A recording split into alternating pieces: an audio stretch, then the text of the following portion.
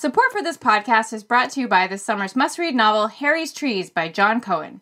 After the loss of his wife, Harry Crane plans to lose himself in the remote woods of Pennsylvania's endless mountains. But fate intervenes in the form of a wise old librarian who sets in motion a series of unlikely events that lead Harry back into the light.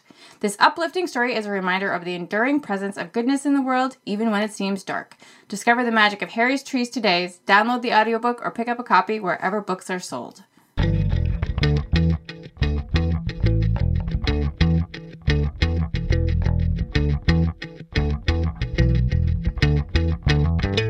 You're listening to All the Books, a weekly show of recommendations and enthusiasm regarding the week's new book releases. This is episode 164, and today we are talking about books being released on June 26, 2018, and more. I'm Liberty Hardy, here with Amanda Nelson, and we're coming to you from BookRiot.com. Hi. Hey, how's it going? Pretty good. It's 1,000,000 degrees and my hair is very large, and that's just where we are. Speaking of hair, I have like 1,000,000 little things I have to change in the intros because, you know, we have a rotating cast now, so I forgot to take out the redhead thing, so I almost said, here was my fellow redhead, Amanda Nelson. I am not now, nor I don't think I've ever been a redhead. Yeah, it's fine, you know. I would like to give it a go. I just, lightening my hair is impossible. Well. Womp womp. So. Alas, I shall never have a Jessica Rabbit moment. She is a great redhead. So, I'm going to talk about books, because I got nothing. It's one of those days. It's been a Monday. It is Monday. We are recording on Monday. Yes. I guess we could do that. Talk about books. All right, go. I loved this first book an unreasonable amount. I was so delighted at how good it is. It's called Salt Lane, and it's by William Shaw. Now, if you've been listening to the show, you might remember that I talked about a bird. Oh my goodness. I talked about a book last year called The Bird Watcher, and that was also by William Shaw. It was about a police sergeant in a small town in the Kentish countryside, and this is the same author. It's the same area, but instead of being about the gentleman from that book, it's about his co-worker, Sergeant Alexandra Caputi, who I tried to find out how you say that, and I could not find anybody who could agree online how to say Caputi, so I'm just going to go with that. So this one stars her, and it's actually the first in a series now. The books are going to be about her. And it was a wise choice because this story is so fantastic. She is a sergeant in the police department in this small town. She has been transferred there. We know that you don't have to have read the first book at all to know anything because he drops these things into this one. She has been transferred there because she was having an affair with her married boss back when she was in London. So to kind of diffuse the situation and avoid a scandal, she transferred. That's where she met the guy in the Birdwatcher and, whatever. But now we just know that she's very capable. She's fabulous. She's in this small town. And at the start of the book, there's a young couple with their baby at home, and there's a knock on the door, and it's a homeless woman who is in obvious distress, and she tells the man in the house, I'm your mother. And he's like, that's not possible because my mom died when I was very little, and I was raised by my aunt. And she's like, no, I'm your mother. And so they get to talking, and she sleeps over at his house, and the next day she's gone. And then the book opens after that with the police showing up at his door, and they say, we're really sorry to tell you your mother has died. And he's like, what? But she was just here. And they're like, no, the body that we found has been dead for several weeks. And so you don't know, what's going on. Who is that lady? What's happening? So they find a body in the water. They believe it's this man's mother. They don't know where she's been, what she's been doing. They don't know who the other woman was in the house, why she was there. But while they're investigating this, they find another body in, the most unfortunate place in the slurry in a farm, which, if you don't know what that is where they put all the manure runoff, which is just so gross. And they don't know who this gentleman is who has been murdered and dumped in this slurry. And so it's so unusual for them to have one murder, and now they have two.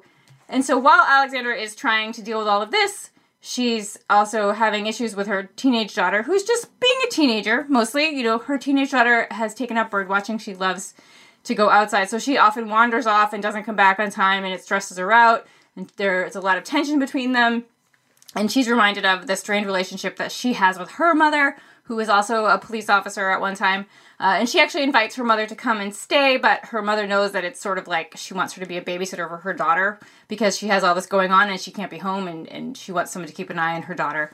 There's so many layers, and it's so real. The character reminded me a lot of the Sergeant on Happy Valley, which is like the grimmest TV show I have ever seen.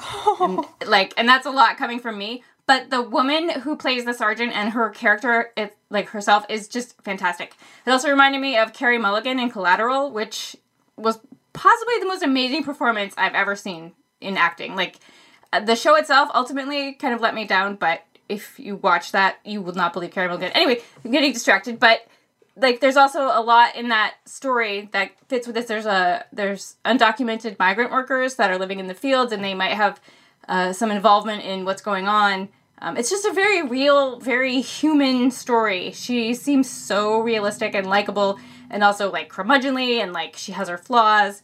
And it's a great police procedural, and it's a great mystery. So I give it 2 enthusiastic bird thumbs up. Birds don't have thumbs, but that's okay. Again, it's called Salt Lane, and it's by William Shaw.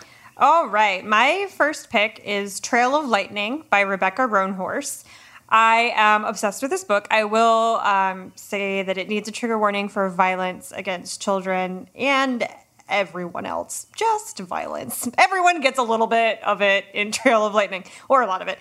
So this is a near-future post-apocalyptic novel in which it's very climate fiction based, where the coasts have been essentially drowned and everyone is fleeing to the interior of the country, which means that the Navajo reservation that's located in the middle of the country in this world has become kind of like the capital of the country, basically. They retain a lot of wealth and resources. They've built walls around the reservation. They take in refugees. And also their gods and monsters have started walking the earth again, and they call it the Sixth World. So the main character's name is Maggie. She's a Navajo, they say Dinata I hope I'm saying that right, in the book. She's a monster hunter. She had a really traumatic, violent experience as a teenager that awoke this supernatural ability to kill in her, and she comes under the mentorship of a Navajo monster hunter who's kind of a Hercules sort of figure, like a demigod, and he trains her to kill monsters who are terrorizing people in this new, not world order, but this new era of civilization, and he up and leaves her about a year before the book opens. And none of it, this is not spoilery. You find this out very quickly. He abandons her because he sees this darkness in her that he doesn't think is going to go away. He thinks she enjoys what she's doing with the killing, a little bit too much. So he leaves her. And so she's just very down and out. She lives in a trailer with a bunch of dogs on the reservation doing nothing until one day she gets called by a small little village to come find a girl who they think has been taken by a monster.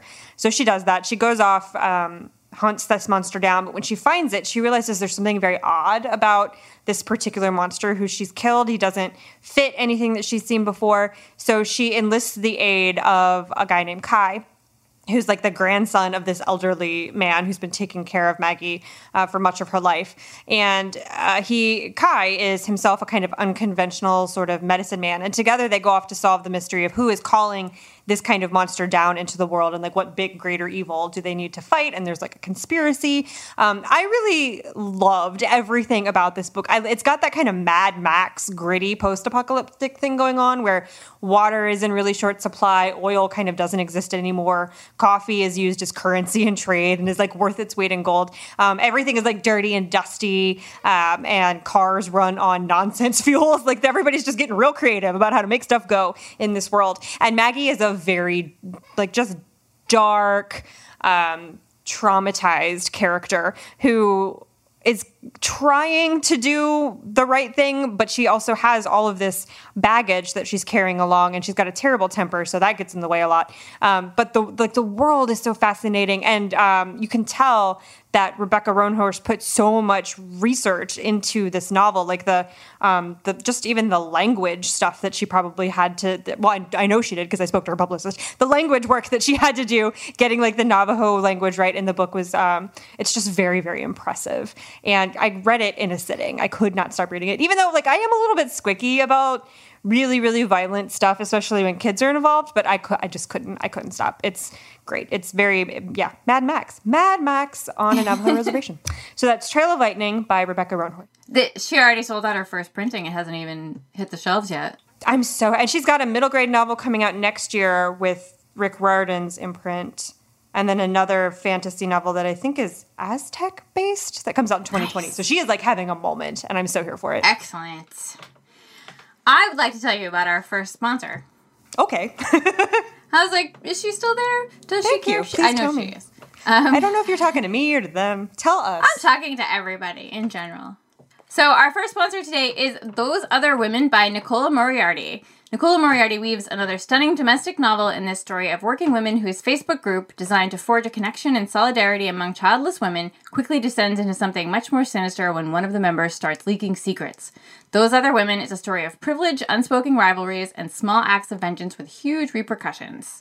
Bestselling author Marian Keyes tweeted her love for the book and said she devoured it, loved it, and totally escaped into it. And bestselling author Susan Elizabeth Phillips says Nicola Moriarty is on her shortlist of favorite women's fiction authors. And if you're wondering about her last name, yes, indeed, Nicola Moriarty is Liane Moriarty's sister, Liane Moriarty, who wrote Big Little Lies and those other fabulous books.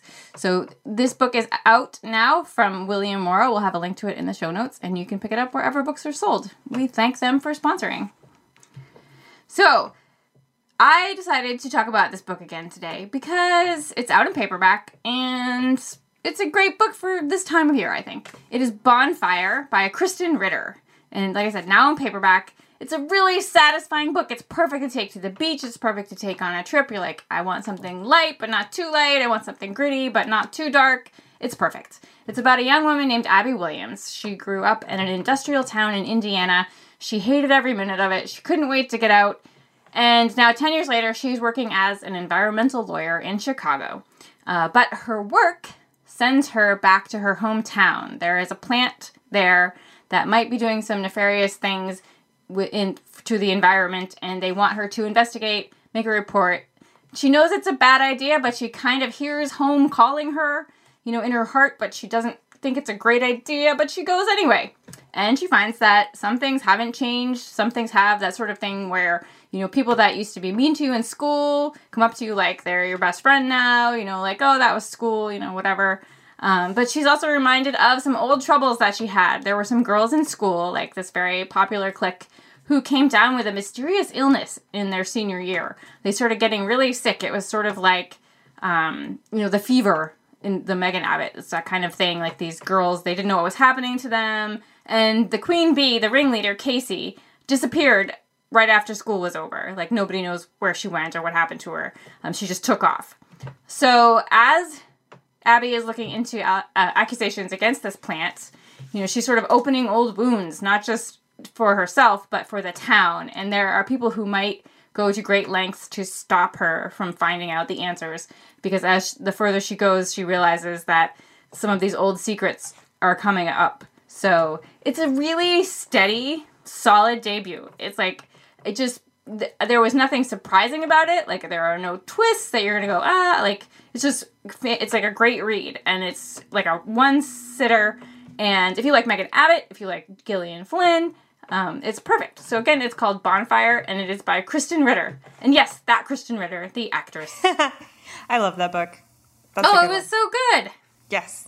I'm very always summary. What's that?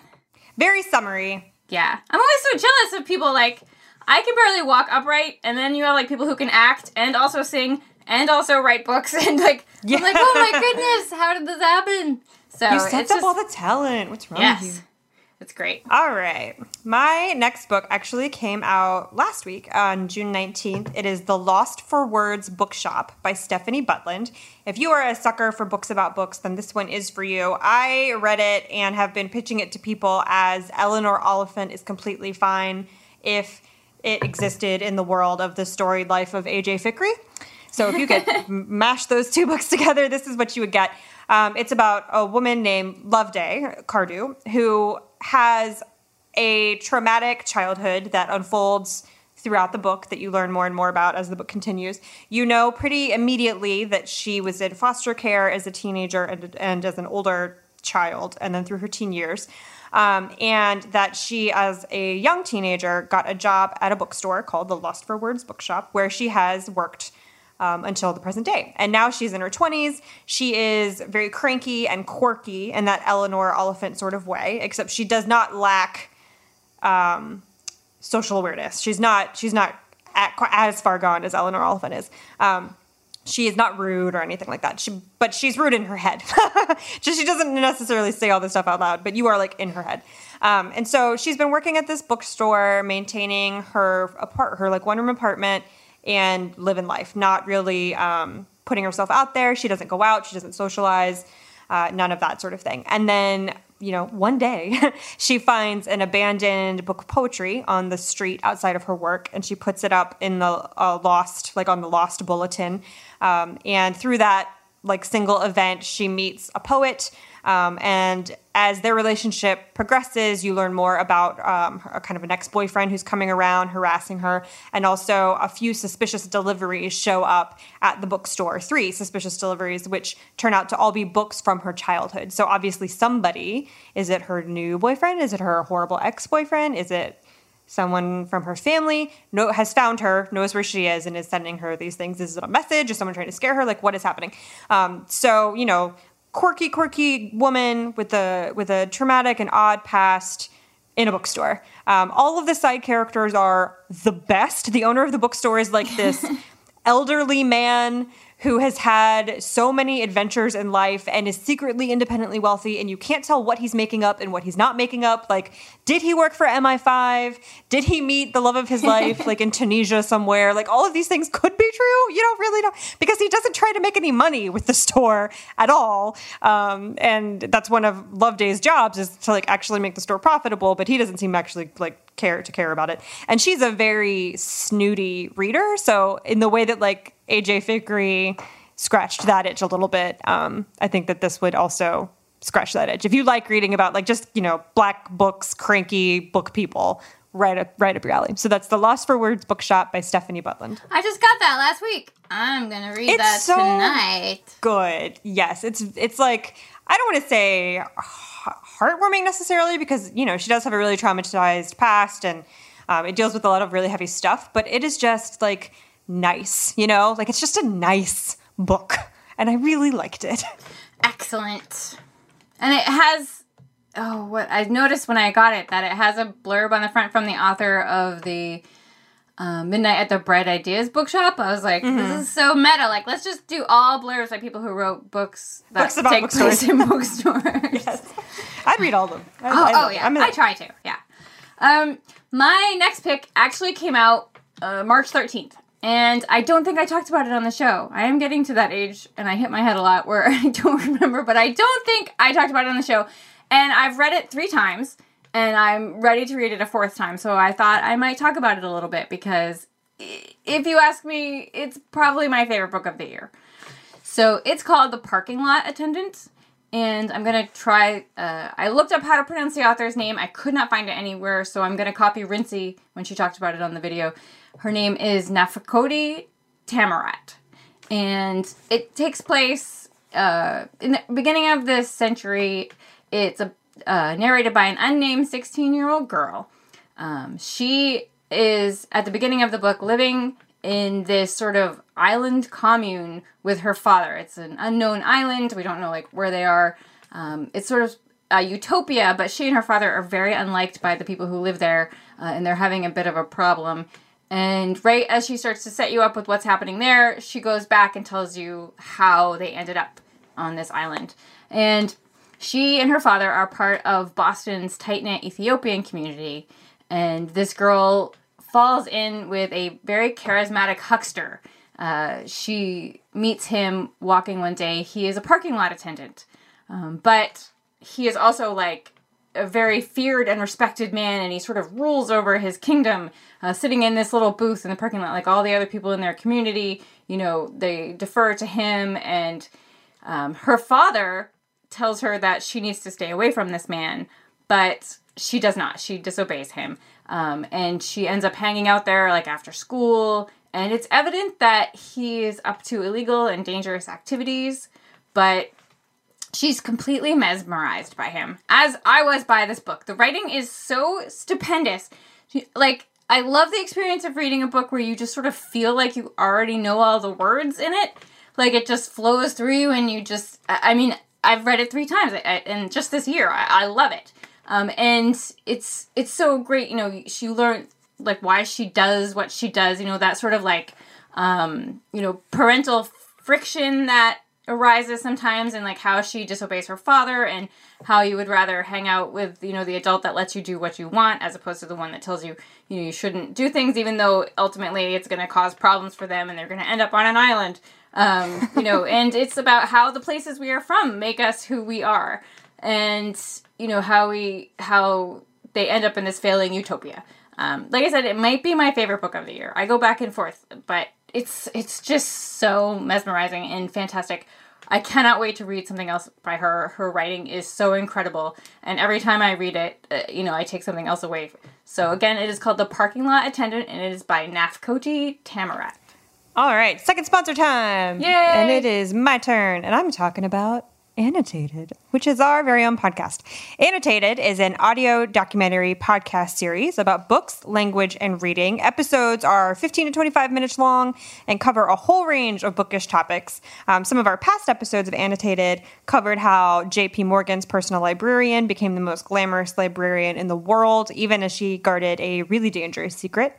The story of how the book 1984 came to be written and how the CIA was involved in it, and also an exploration of why we care so much about the Oxford comma that begins with a very nerdy love story. So if you're into shows like This American Life or Planet Money or 99% Invisible, then you're definitely going to love Annotated. And obviously I'm not just saying that, or maybe I am just saying that. You never know with people like me. No, just kidding. It's awesome. So from a couple of reviewers on Apple Podcast, Kristen A123 said, "This podcast is everything I want in a bookish version of This American Life." And this from AK Burke, "This podcast fills a gap in my listening life that I didn't even know was there." And from Otters and Puffins, which is the best reviewer name ever, "Annotated is one of the most fascinating and informative podcasts I've ever come across. I can think of few shows that offer such a wonderful combination of information, storytelling, insight, and fun." So yeah, don't let, Otters and Puffins have the last word. You can go get Annotated for free on Apple Podcasts or, wherever you get your podcasts. Thank you for listening. Sometime this person who is Otters and Puffins is going to, open up the internet, and there's going to be, a whole group of people who are like, "We love Otters and Puffins. We love Otters." A whole commune built around this username and, how awesome it is. And it's going to be, the sequel to Canticle for Leibowitz. It's just going to be, a whole religion built on Otters and Puffins. We're so happy with that name. I don't get... I want an explanation. Do otters and puffins coexist somewhere in the world? And, this person just sees them a lot? They do where I live. Oh, okay. I honestly don't know. I have no idea what either animal's habitat would be. We have river otters right here on the shoreline, and puffins that live on the islands right off the shore. So, half a mile There you go. We also have river otters, but there are no puffins It's here. like the Jets and the Sharks, though. It's really hard for them to snap, though, the puffins. Okay, maybe, what if Otters and Puffins, lives 2 blocks from you? We don't have to keep talking about this. We're just, writing all fan fiction about Otters and Puffins right now. I am Otters and Puffins. The secret is out. I don't feel like there's not, enough violent puns involved in that screen name for it to be you. It's true. All right. Okay. Back to books. It's still me. Yes, me again. I am so excited to tell you all about this one. It's called Confessions of the Fox by Jordy Rosenberg. And this is just the Sarah Waters read-alike I have been looking for years. Queer Dickens is what you're getting with Confessions of the Fox. So it's set in 18th century London, and it's is it gender flipped? Yeah, kind of just a queer retelling of the Threepenny Opera. And it's super, super meta. So it also has a Nabokov thing going on. So Dr. Voth is the person telling this story. He's an academic who has been recently put on unpaid leave, who has discovered a manuscript about Jack Sheppard, who is a legendary thief of the 18th century London underworld.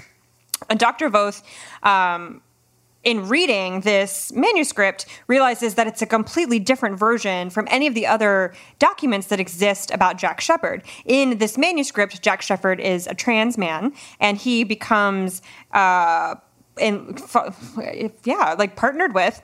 both in crime and in life, a woman named Bess, who is of South Asian descent, and she's not portrayed as South Asian in any of the other extant documentation about Jack Shepherd's life. So you're following both Dr. Voth as he's reading through this manuscript, and there are these like really frantic and academic footnotes through the whole book in Dr. Voth talking to us, the readers, about the manuscript as it's happening, but also about what's happening to Dr. Voth as he's reading through this manuscript and discovering that this big historical figure was not who he's portrayed to be now, and neither is Bess, his partner. And there's a whole like conspiracy happening behind the scenes about him trying to authenticate the manuscript.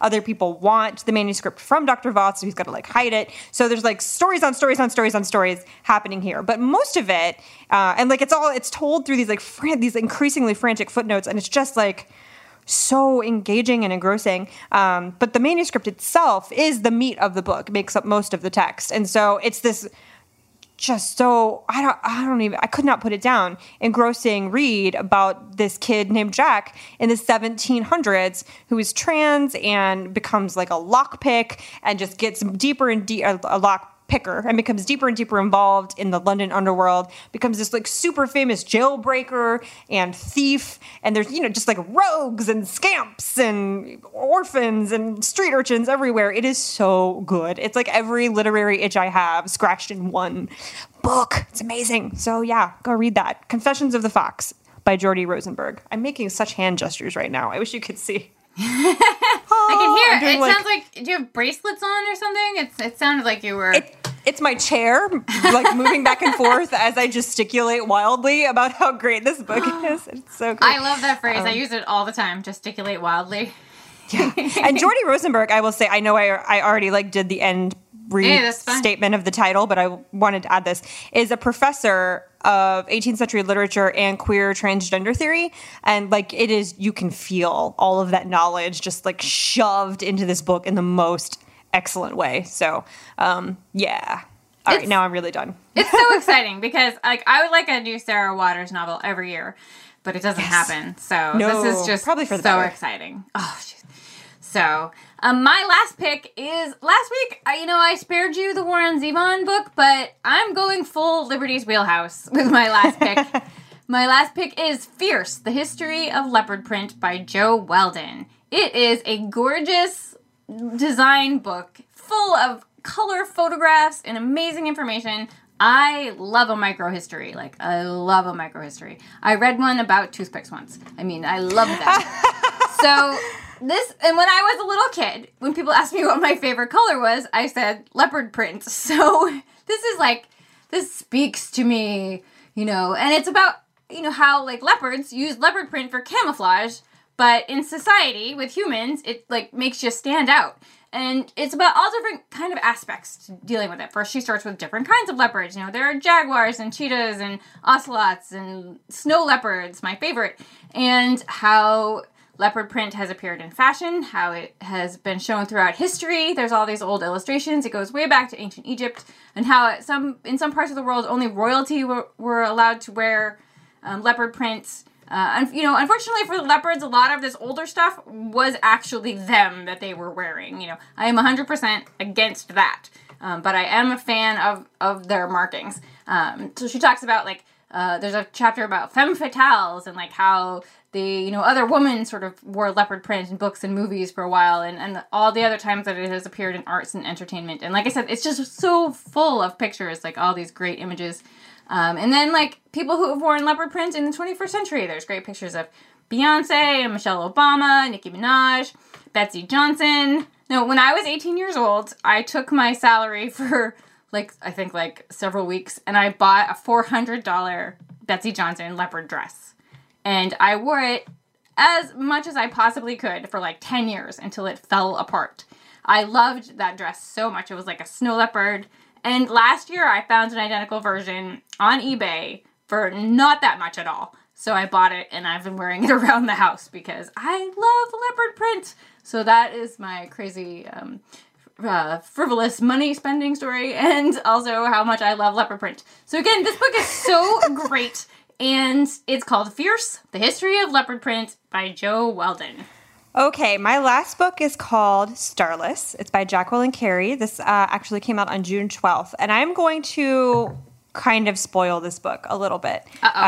Because there's no way to talk about it without talking about it, you know? It's not an ending spoiler. I'm not spoiling the ending, but there is a major plot point that I am going to talk about because there's just, I've like so much shower time was spent thinking about how to talk about this book without saying the words I'm about to say, but I can't. Also, Jacqueline Carey did an interview about the book where she says this like in the first sentence. So if you need to fast forward, do it.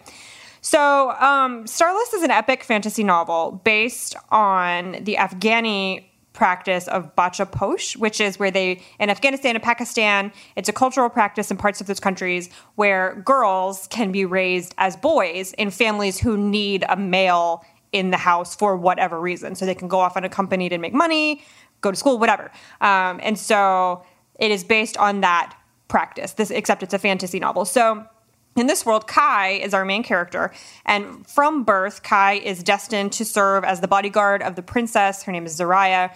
He's trained in how to kill and be sneaky, and like how to be a super warrior dude, like way out in the desert. He is raised as a boy and is in fact not told that he was born female until he is about to hit puberty.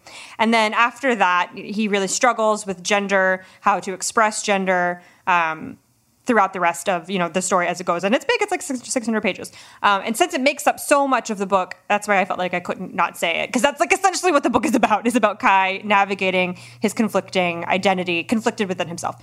So I'd say the first like half, maybe not even half, maybe like third of the book is that excellent fantasy thing of like watching a kid train to be a badass. Like I love that sort of stuff, the creative ways that Jacqueline Carey comes up with to make him just a really great warrior.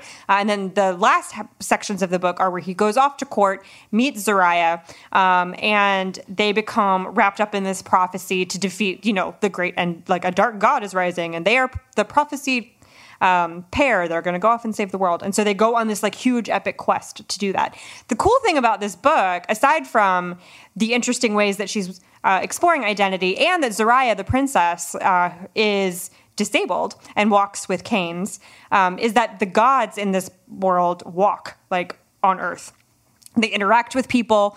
It's called Starless because, they used to be up in the sky shining brightly, and then they fell to earth because they were the worst, and so they were punished and all that sort of thing. So the gods like come and interact with people pretty regularly. You can manipulate them a little bit. They help the couple, the partners Kai and Zaraya, on their journey to save the world or not. I loved it. It's super fast paced. I think the way that Carey is exploring this idea of a person being raised to think that they are male, finding out that they were born female, how did you do that? Like, how could you possibly have had that? But he had never met a woman ever until he was like 11 or 12. So had no reason to think of it. It's just so interesting. I thought it was so, so interesting. And then the mythology part of it was just really, really cool. And the adventure I got really wrapped up in. I will say that a good book to read with this is by Nadia Hashimi. It's called One Half from the East. And this is a middle grade novel about the practice of bacha posh. Since Starless is not like an Own Voices exploration of that concept, I wanted to recommend an Own Voices exploration of that cultural practice. So it's a middle grade novel. It won't take you like any time to read. It's a great story in and of itself about a little girl who was raised as a boy and then like is given the choice of, do you want to continue to live as a boy or do you want to live as a girl once she comes of age? So that's a really great pairing. And I just realized when I Googled, because I couldn't remember the name of the author who wrote One Half from the East, that Nadia Hashimi is running for Congress right now. So If you live in Maryland, there you go. Go vote, I guess. Okay, so that is Starless by Jacqueline Carey. Nice. It's big. It's super big, but fast. I read it in like a weekend. That's great. Yeah. So what are you going to read next? I just started the fourth book in Alan Bradley's Flavia de Luce mystery I love her. Series, yeah, I do too. It's which one is it? I'm Half Sick of Shadows. I just started it in audio because it takes place during Christmas and it's so hot in here. I just wanted to read a book about snow, just about snow and depressing English winters. So that's what I'm doing. If you're unfamiliar with this series, it's about like a 10 or 11-year-old little girl in the 50s who lives in a big drafty English estate house. They're in like genteel poverty, and she is a chemistry savant. And there's her like all of her sisters hate her, and she solves murders in like her little village. It's just great. I love it. What about you? So a couple weeks ago on the Backlist show, I was talking about Elizabeth McCracken and all of her backlist and how much I love her and how her upcoming book is my most anticipated read of 2019. And the Galley Gods were listening because I got a copy. I got a copy on Friday afternoon when I had the most work to do this weekend and today. And I've just been like, must get through work and read this book because I am so excited. She is probably my favorite author. We're talking about a lot of favorites here today. I just love her. And this one is about a woman who is found in a town, or I can't remember if she was as a child or as an older woman, who doesn't know who she is or where she came from, and nobody can figure it out. So she stays in the town and she becomes a citizen, and she opens a bowling alley, like you do.